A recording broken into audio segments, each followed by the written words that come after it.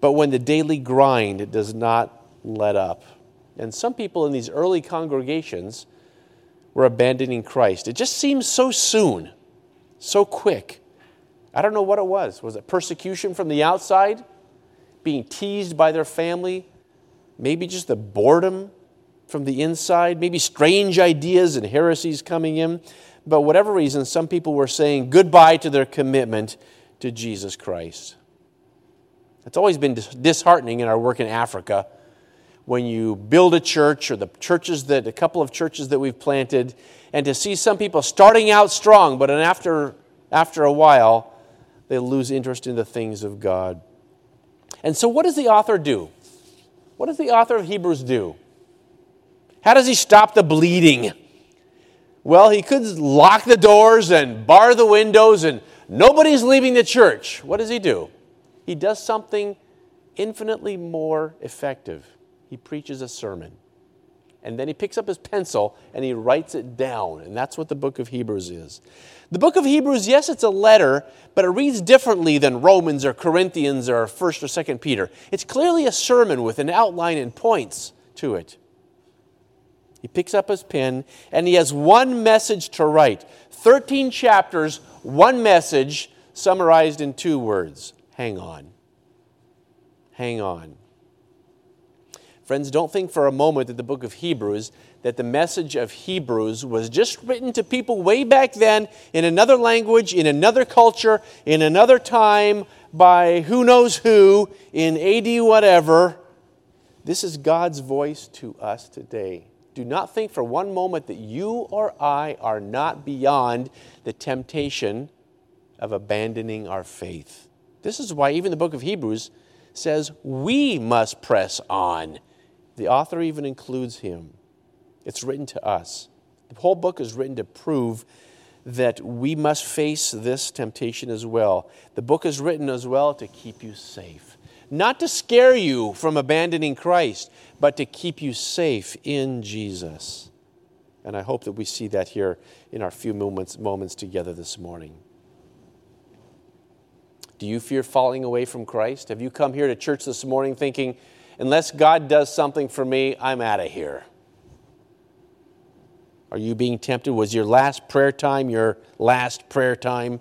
5 years from now, will you have any semblance of spiritual warmth for Christ? You see, what's so important here? To keep us following Christ. And of course, the Holy Spirit is in us, persevering in us as we walk with Him. But the argument that the writer of the Hebrews makes is so important because instead of whining or complaining or just threatening, moaning or manipulating us to stay with Christ, what does he do? He simply presents how beautiful Jesus is. Look at how beautiful Jesus is. How can you ever abandon Him? And so in chapter 1, he presents Jesus as better than the angels. He's better than the angels because he is God over them, chapter 1, and because he is man under them, chapter 2. He is better than Moses. He's better than Joshua. He is better than all the Old Testament priests and sacrifices and covenants and all the other ordinances that you may be tempted to follow. Now, when I read the book of Hebrews, I think, I'm not a Jew. My great-grandparents are Swedish. We have no connection with the old Jewish religion. I've never been tempted to leave anything and to go back to the Hebrew religion. But the message of Hebrews is appropriate to all of us. Because anything that we put our confidence in, Jesus is better than that. Christ is superior to anything that we put our confidence in for our ultimate joy, for our ultimate happiness, for our ultimate significance, for our ultimate safety and satisfaction and hope. He is better than anything. So if all those things are taken away, we still have Jesus Christ. So we have a couple of points that we'd like to rush through this morning as we go through those. And these are in your bulletin. Point 1, the unshakable kingdom. Let's just jump down before we kind of work through these verses. Jump down to verse 28 of chapter 12, where we talk about the unshakable kingdom of God. Verse 28 really is the highlight, really is the central point of this our text this morning. Verse 28 that says, therefore let us be grateful for receiving a kingdom that cannot be shaken. Here he talks about our great unshakable kingdom. Friends, there are so many things that can shake us. Since I was with you last, I think it was last October, look at what has shaken our nation. We've been through an impeachment trial. We've been through a pandemic, economy, all sorts of problems. Even the White Sox didn't make it through, and that has really causes us to be shaken. You know, things shake us. Our bodies shake us. Our healths shake us. Maybe in a relationship that you are in, and your whole life seems to be shaking. What a great and encouraging hope that we are receiving a kingdom that cannot be shaken. Look at these truths. Number one, God has a kingdom. What is God's kingdom? God's kingdom is His rule in heaven, in His own spiritual realm that is absolutely perfect. Where He rules, where He reigns, where His will is done in heaven. Our prayer is that what's done in heaven would happen on earth as well. Your kingdom come, your will, which is done in heaven, would be done in earth. It's His perfect rule. We're going to see it now if we get a glimpse into heaven. We definitely will see it in the future. But even now, God gives us glimpses of His kingdom. There is no perfect kingdom on earth at all. But from time to time, God has allowed us to see glimpses of His eternal kingdom breaking into earth. The resurrection of Jesus, for example, was a breaking in of God's heavenly kingdom under earth. The miracles that Jesus did are inbreakings of the kingdom of God on earth. He also allows us to have small foretastes of His kingdom, like the church, where we hear God's word, where we see Christ's joy in each other's faces. The church is not the kingdom, but there's overlap, and it is a small inbreaking, is it a small foretaste of God's kingdom. A godly home is also a small foretaste of God's kingdom, where there is love, where there is order, where there is teaching, where there is discipline, where there is grace, where there is forgiveness. But none of these are perfect overlaps with God's kingdom. No place on earth can be completely identified with God's kingdom. But God has a kingdom. But notice also here in verse 28 that God is not possessive of His kingdom. He says here in verse 28, therefore let us be grateful, for we are receiving a kingdom. God is not selfish with His kingdom. Just like a child is selfish with their toys. My toy, ripping it out of his little brother's or sister's hand. We are receiving God's kingdom. It is for us. God is sharing it with us. Look also in verse 28, where he says, therefore let us be grateful, for we are receiving a kingdom. That's a guarantee. That's a promise. That is something that is coming now. Little by little, as we grow in Christ, we are benefiting in the benefits of His eternal kingdom. We are receiving it. But look at what this kingdom is called. It is His kingdom that cannot be shaken. Our lives shake us. Our nations shake us. Pandemics shake us. Good relationships gone sour shake us. But there are some things that can never be shaken, and that is the kingdom of God. That is our salvation, which can never be shaken. Well, this brings us now into point 2, in which the writer then contrasts two homes. So we have point 2, our old home, and point 3, our new home. Let's spend a few minutes looking at and going back up to verse 18, where he talks about our old home, or rather two mountains.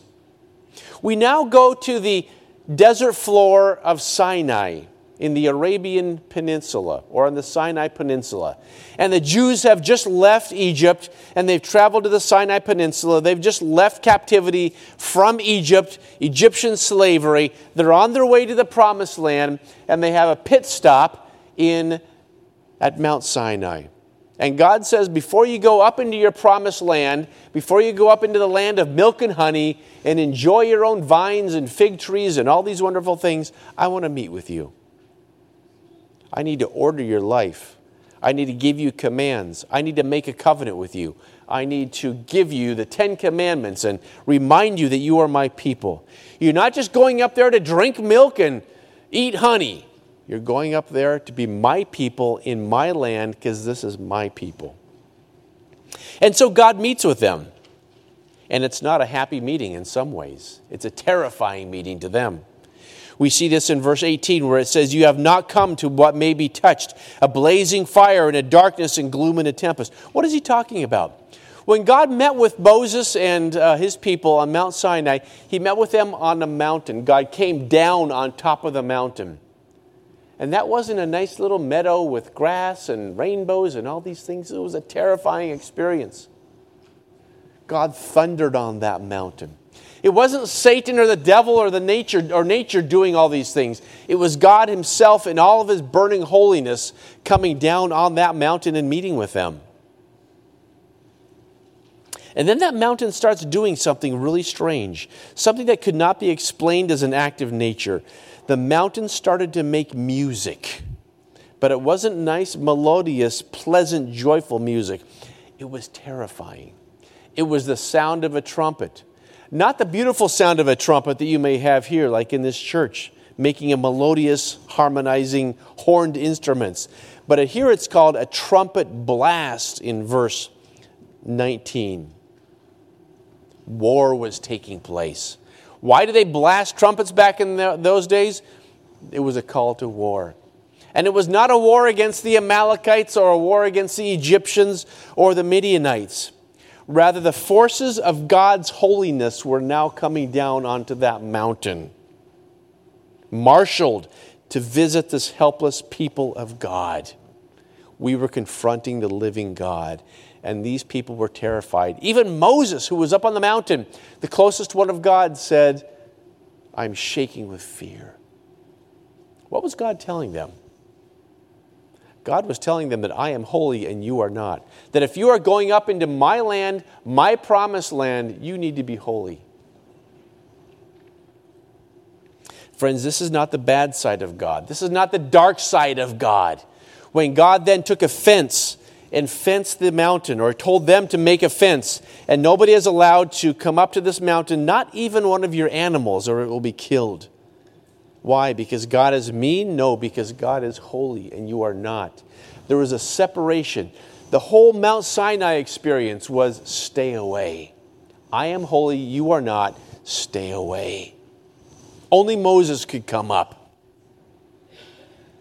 F.F. Bruce says this mountain was charged with the holiness of God. And so in the Old Testament, God put curtains up. You had to come through them through offerings. Your sin separated you from God. But the writer of Hebrews says that's not us today. It's not that you have come to a God and you can't touch him and he's so far away and he's still on fire. He says rather, and this is our point 3, our new home in verse 22, where he says, but you have come to Mount Zion. Now he goes up about 3 days' walk, leaving Mount Sinai, and now we're in Jerusalem. And the scene changes altogether in verse 22. But you followers of Jesus Christ, have come to Mount Zion. And you see, I think the argument is this. If you are tempted to leave Christ and go back to that old Hebrew religion, look at what you're going back to. You're just going back to Mount Sinai. You're going back to the stay away God and not to the come here, welcome God. Why go back to that? But you have come. Let's just spend a few minutes looking at our new home. But you have come to Mount Zion. Look at the tense, look at the verb tense here in verse 22. It says, you have come to Mount Zion. That's Jerusalem. It doesn't say that you are marching to Zion in the future. He's not talking about an eschatological event. He's something that has happened already with present consequences. You have come. You are there now. We often think, well, heaven is my future home, and it is. But never neglect the past tense of our salvation. It's a place to which we have already come. We're so focused on doing more and getting better and being better and praying more and reading our Bible more and doing more for Jesus that we forget that the great event that has already happened has already taken place in the past. You have already come to Mount Zion. We need to focus on the past tenseness of our salvation. You have already come. It's a place where we already are. Yes, there is a future element in this, no doubt. But don't neglect where we already have. Let's just run through this city in verses 22 through 24. Let's just take a look at the description of the city where we already live as God's people. And the whole argument is, look at where you are. Look at this beautiful city where you live. Why leave it? Why abandon Christ? Where are you going to go? You're going to go back to that mountain of burning flame. First, he calls it Zion. Zion is a suburb of Jerusalem. It's in the southeast corner of Jerusalem. It's a small neighborhood, but that is the abode of God, the place where God lived. Therefore, it was beautiful. Next, he says it is a city of the living God. We're no longer living in tents, but we're in the city of the living God. The city back then is a place of safety. Cities had walls around them. If you're safe, you're not living out in the farm country of Illinois because the Arameans and the Midianites can come and attack you. The safe places were Chicago back then. Now things are completely different, aren't they? But the city back then was a place of walled safety. It's the city of the living God. Now, that's the place. Coming to a city, you want to get to know the inhabitants. And so the next few lines talk about who lives in that city. Who are they? Note the procession. First, angels. Angels are there in great number, and to innumerable angels in festal gathering. They're there to meet us. Again, don't think about heavenly gates, St. Peter waiting there. This is now. This is where we are now. We are now in Zion. We are now in the city of God. We now have this relationship even with the angels. Multitudes of angels were at Mount Sinai, but never to welcome, only to keep us away. But even now we have some fellowship with the angels. Angels are created by God. We are created by God. Angels are God's servants. We are God's servants. They worship God. We worship God. Some people take this too much and all they do is talk to angels and they never talk to Jesus. And the Bible never tells us to talk to angels or to pray to angels. And yet angels are there all around us and surrounding us. One day we will mingle with them even in a way that we don't now. And next it says we have come to a judge. Verse 23. The judge, God, the judge of all. Now, who would possibly want this? If someone came to you today and said, we're going to go see the judge, you're going to think, what did I do? But for us, it is a wonderful thing. Because this is the God who is going to exonerate you, to remind you of the cross of Calvary, to remind you that you're forgiven of all your sins. He's the one who absolves us. He is the one who answers the question, are you fit to enter the city? Then we see in verse 23 as well that we come to the spirits of the righteous made perfect. The spirits of righteous men. This kind of sounds Halloween-y, kind of spooky. It's like we're going to meet spirits of dead people. Well, one commentator says, these are the disembodied spirits of the departed holy men who have finished their course and who have obtained their reward. Those are those who have gone on before us. And we are part of that great lineage, that great company. There's Abraham and Isaac and Jacob, and there's John Knox, and there's Martin Luther, and there's Charles Spurgeon, and there's your faithful grandmother who prayed for you over all the years. And we're part of that great company. Next, it talks about the mediator. Verse 24, to Jesus, the mediator of a new covenant.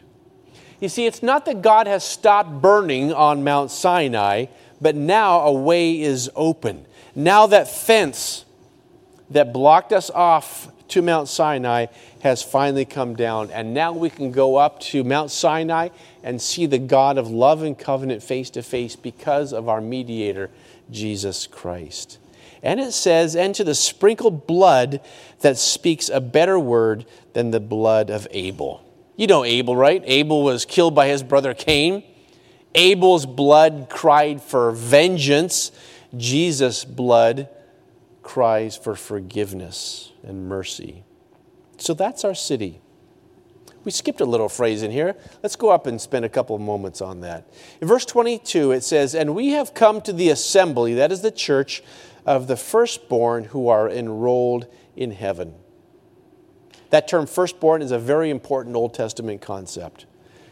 You know, for us, the firstborn, we probably have some firstborn kids here. What do the firstborn kids get that the others don't get? They probably just get more spankings than the others, because by the time you get to the thirdborn like me, the parents are worn out. That's about the only thing that the firstborn gets. But back then, firstborn was like the young father. He was the inheritor. He was the privileged one. He was the dedicated one. Back in the days of the Old Testament, when you would have a child, you would bring the firstborn to the temple, and you would offer him to the priest. In fact, you bring the firstborn of everything. Your firstborn donkey, your firstborn sheep, your firstborn cow. You would bring it all to the temple, and they would sacrifice it and give it to the priest. Well, it's not nice to sacrifice babies, but you still have to bring it. And then you can offer money to redeem that child back, to bring that child back into your home.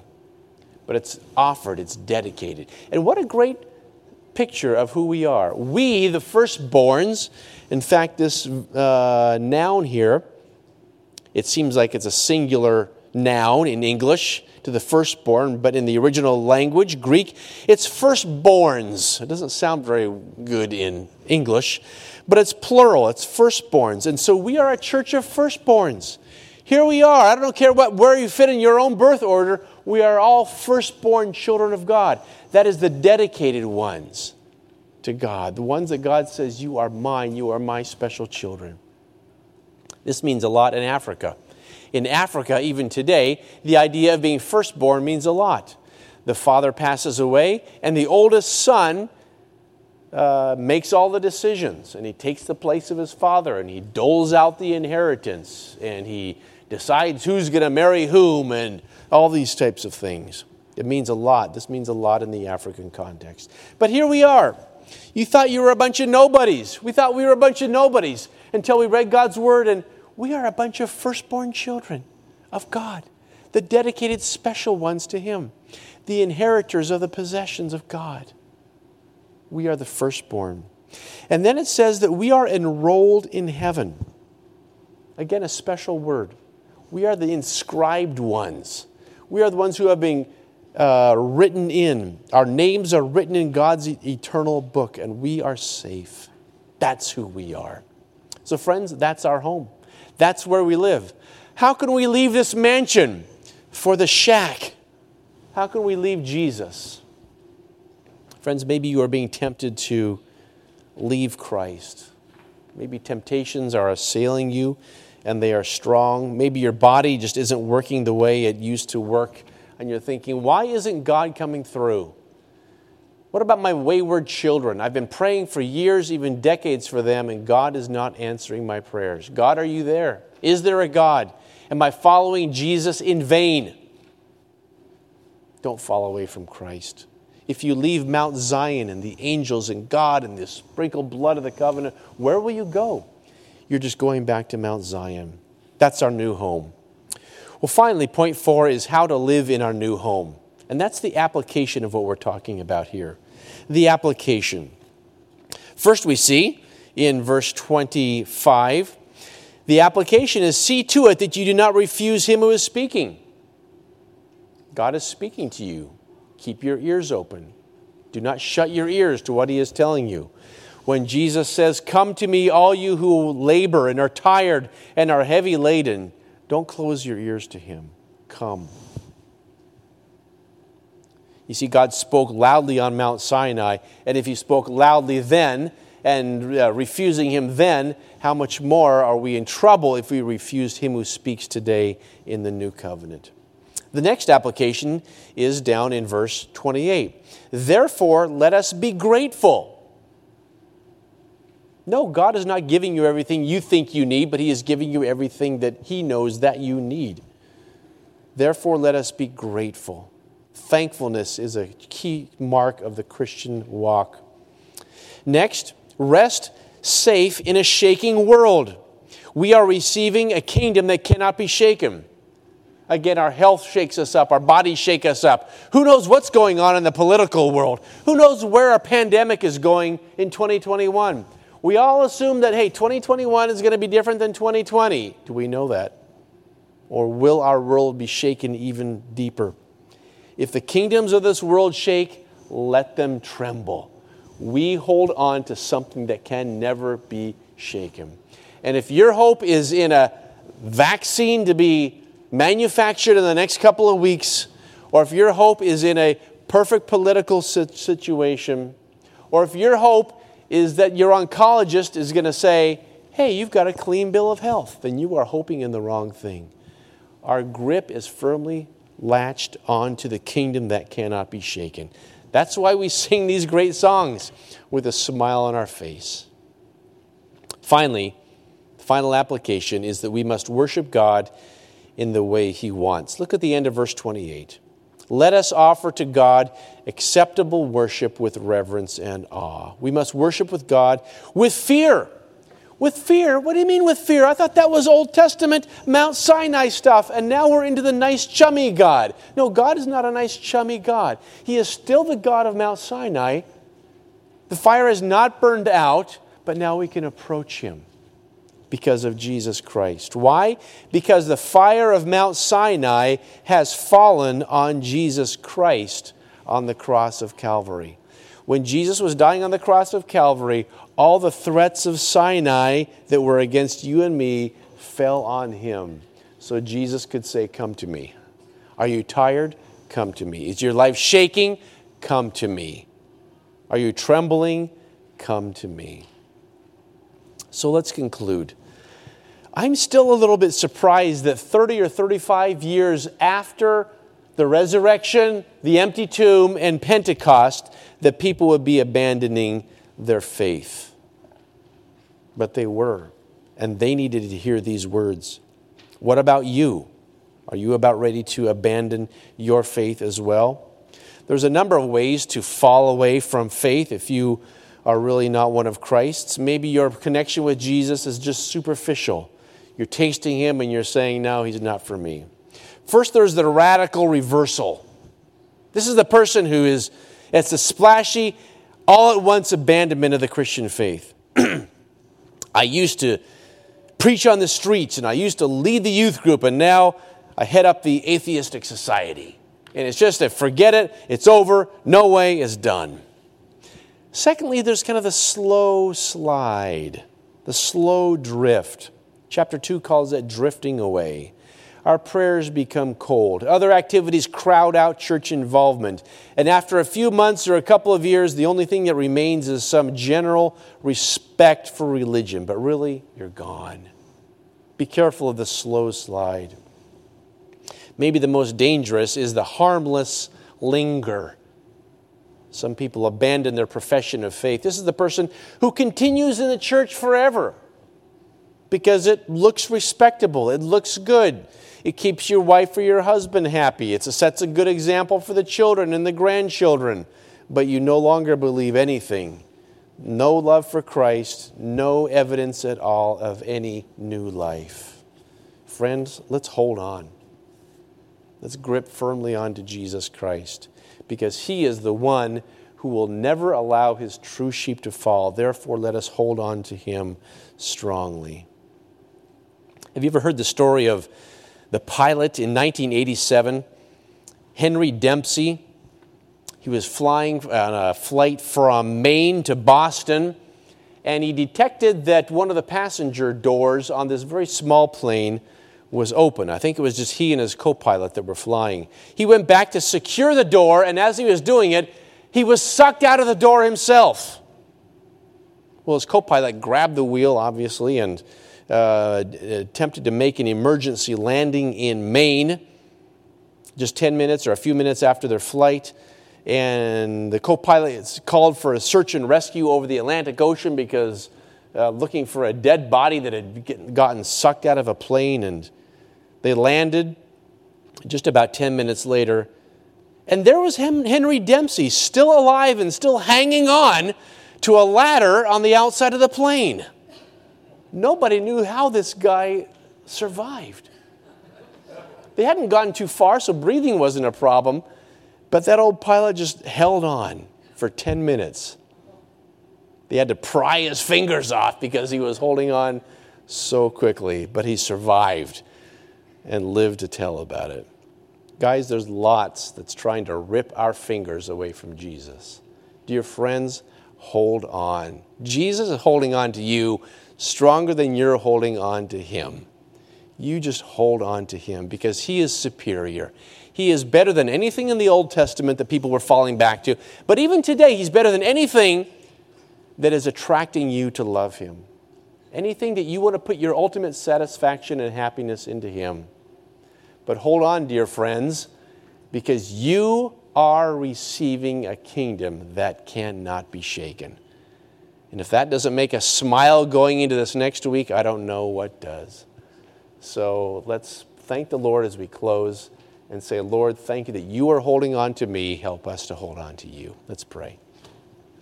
We thank you, great shepherd of the sheep, that those who are truly your sheep shall never perish.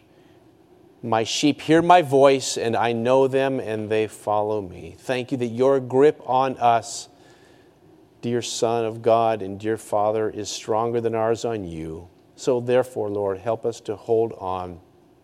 Lord, temptations assail us, doubts assail us. The enemy of our souls, our bodies, our flesh, the world, our culture around us, Lord, tempts us to let go of our grip on you. Hold on. I do pray for my dear brothers and sisters in Africa, Lord. Poverty has assailed them. Many problems, ill health has assailed them. Thank you, Lord, that your church in Africa is exploding. And thank you for the great privilege of being one small part of that. Lord, I pray for my dear brothers and sisters here at Grace Bible Fellowship. Thank you, Lord, for their 30-plus years of faithfulness, Lord, in this community. We pray for their blessing, for their prosperity, Lord, for their spiritual blessing, that they would be great salt and light, Lord, where they are. We commit them to you, the elders, the deacons, the Sunday school teachers, the servants, Lord, in this congregation. We give you thanks for our time. And we thank you, Lord, that you are holding on to us.